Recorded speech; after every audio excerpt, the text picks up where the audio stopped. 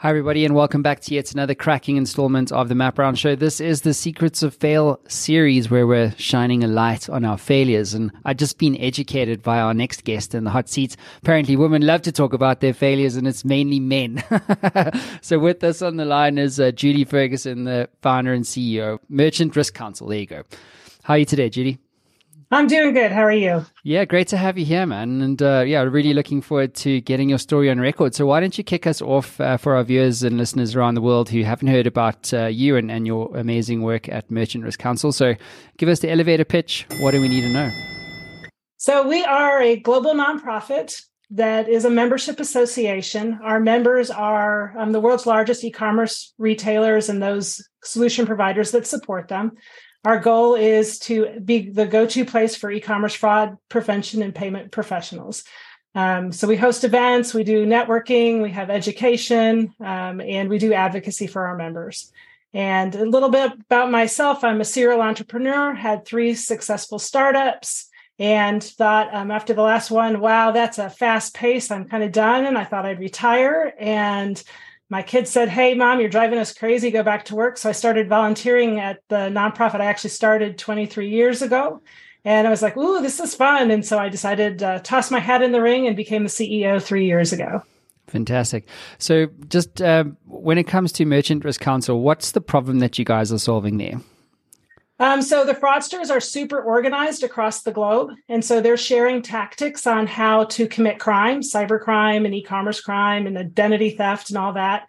And the merchants, the industry wasn't very organized. And so the start of MRC was to help all of the people in the industry collaborate and share information. And then as the world has grown, it's gotten much smaller. Most merchants are global. And so you need to know how to accept payments in every country across the world. Sounds like an interesting problem. So what is your story of fail for us today? So it was hard to choose, but I think my favorite one is I was right at the start of my career at my first startup, and we were growing like crazy. And I was in charge of the IT operations, in charge of coding, in charge of sales, and just a little bit of everything. And we'd gotten some VC money and we're being successful. And instead of asking for help, I was just doing a terrible job. And I actually one day even locked the door and said, nobody can come in here. I'm just trying to get some work done. And I wasn't open. I wasn't collaborative. And we had hired a CEO at that point, and he came in and said, you're not going to be in charge of this stuff anymore. We're going to just shrink down your job because you're not scaling. And that was a rude awakening. And, as a founder, you kind of got the rug yanked out from under you. It was a hard pill to swallow. And, I know a lot of founders walked away, but I said, you know what, when I fail, that's an opportunity to learn. And so I stuck through it and I learned a lot. So what did you actually learn from that experience?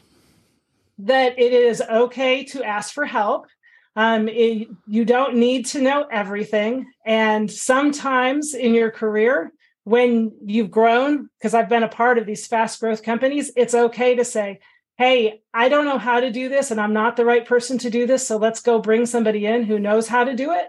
And it's actually asking for help is really, it's a hard thing to do, especially when you want to do it all. But it is the catalyst for change for yourself.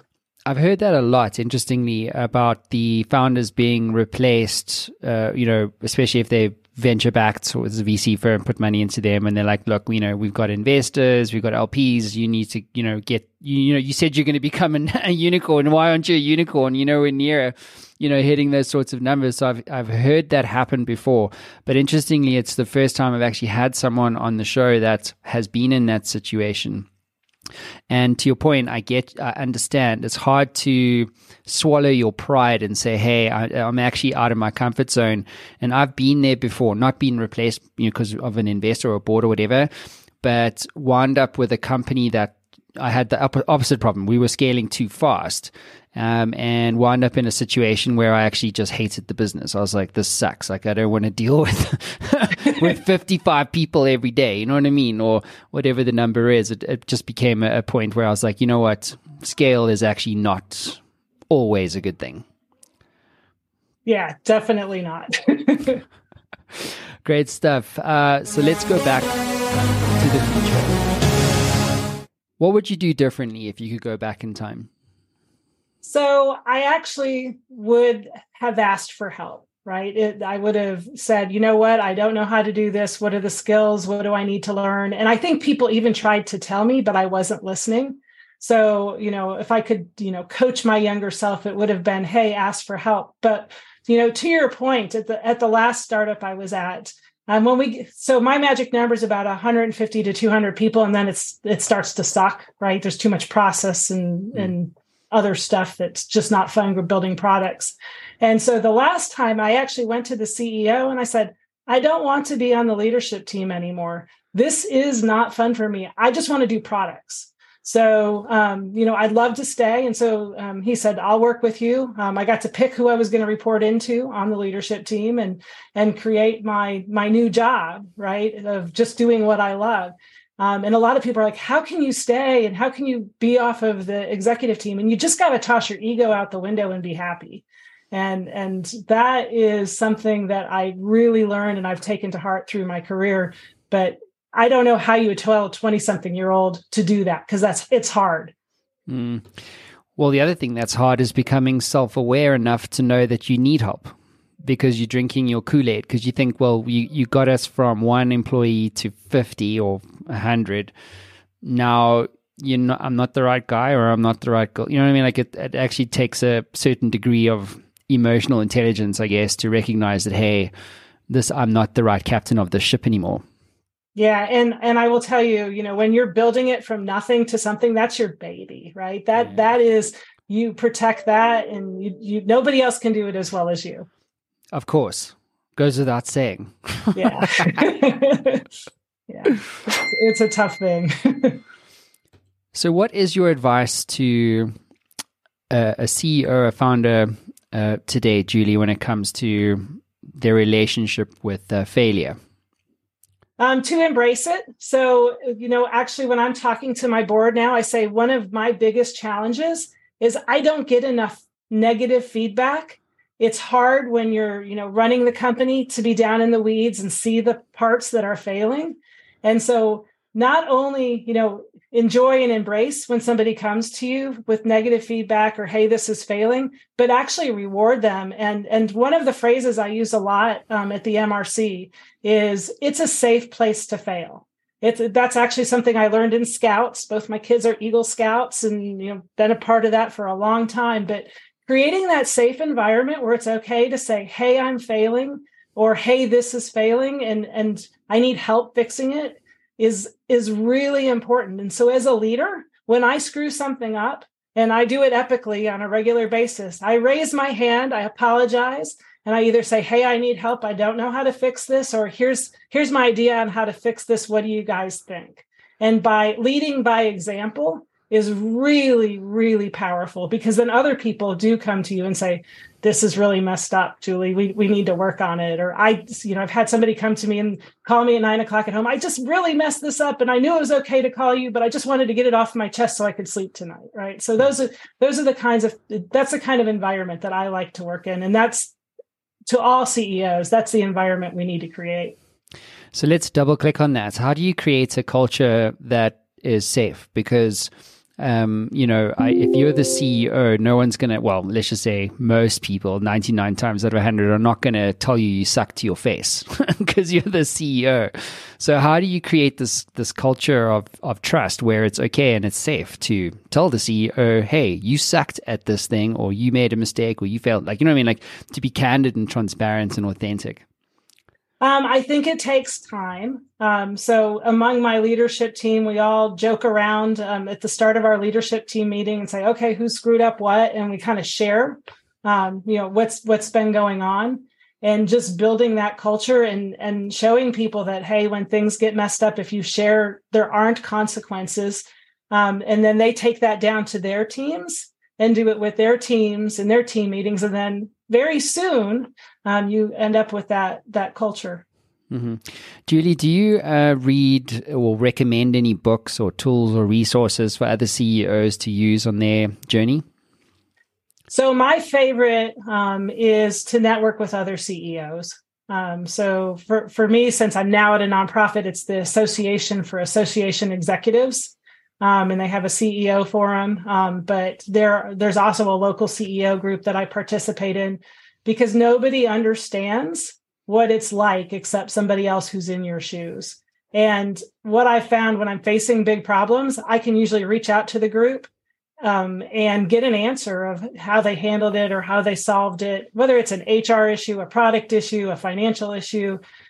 Pretty much somebody's already found and had that problem and figured out a solution. I actually interviewed Albert Laszlo Barabazi. He wrote the book, The Formula. He's a network scientist. And he basically studied, to your point, the role of networks in success, regardless of what type of business you are, how big you are, where you are, whatever. And he basically, in his book, he writes about this idea of performance. And he says, when performance can be measured, meaning you're running 100 meters or whatever, or you're going from 0 to 60, when it can be measured, performance always leads to success. However, when you are in the business context, how do you measure performance? It's a much more difficult, ambiguous thing to measure. And so him and his team, they came up with this network idea, and the idea is this. It says, when performance cannot be measured, networks always drive success more than any other factor. It's an interesting point.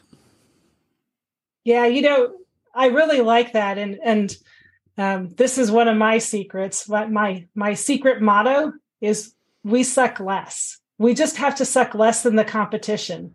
One of the challenges that entrepreneurs always have is the strive for perfection and never getting the product out the door.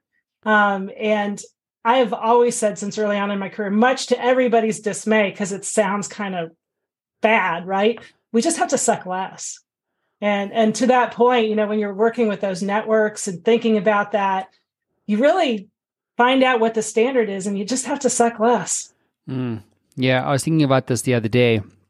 I had a client, and they were talking about, how to grow their business and advertising. And, I was like, God, got to do, got to create the ad, and you got to manage the ad, you got to find the money for the ad. And it's like, everybody's advertising, right? By the way, most advertising sucks. And then they wonder why they don't get a return on their ad spend. It's like, well, because to your point, Judy, like, most advertising sucks. So to suck less, right? And this is my thing. It's like, so you are now in this context of growth, right? A network is that you are now a lead for me. Right? Yeah. Zero ad spend, zero content, and all it took was an email. Yep. That's the cost, actually. So for me, I suck a lot less than any other type of business trying to, do all the same things the same way as everybody else. It's the definition of insanity, isn't it? It is. It absolutely is. It's people don't recognize when they're in that mode. Yeah. It's podcast people telling you, change your life. Julie, that concludes your time in the hot seat. Thanks for being on the show and being vulnerable. I appreciate you for that. All right. Thank you. Cheers, everybody.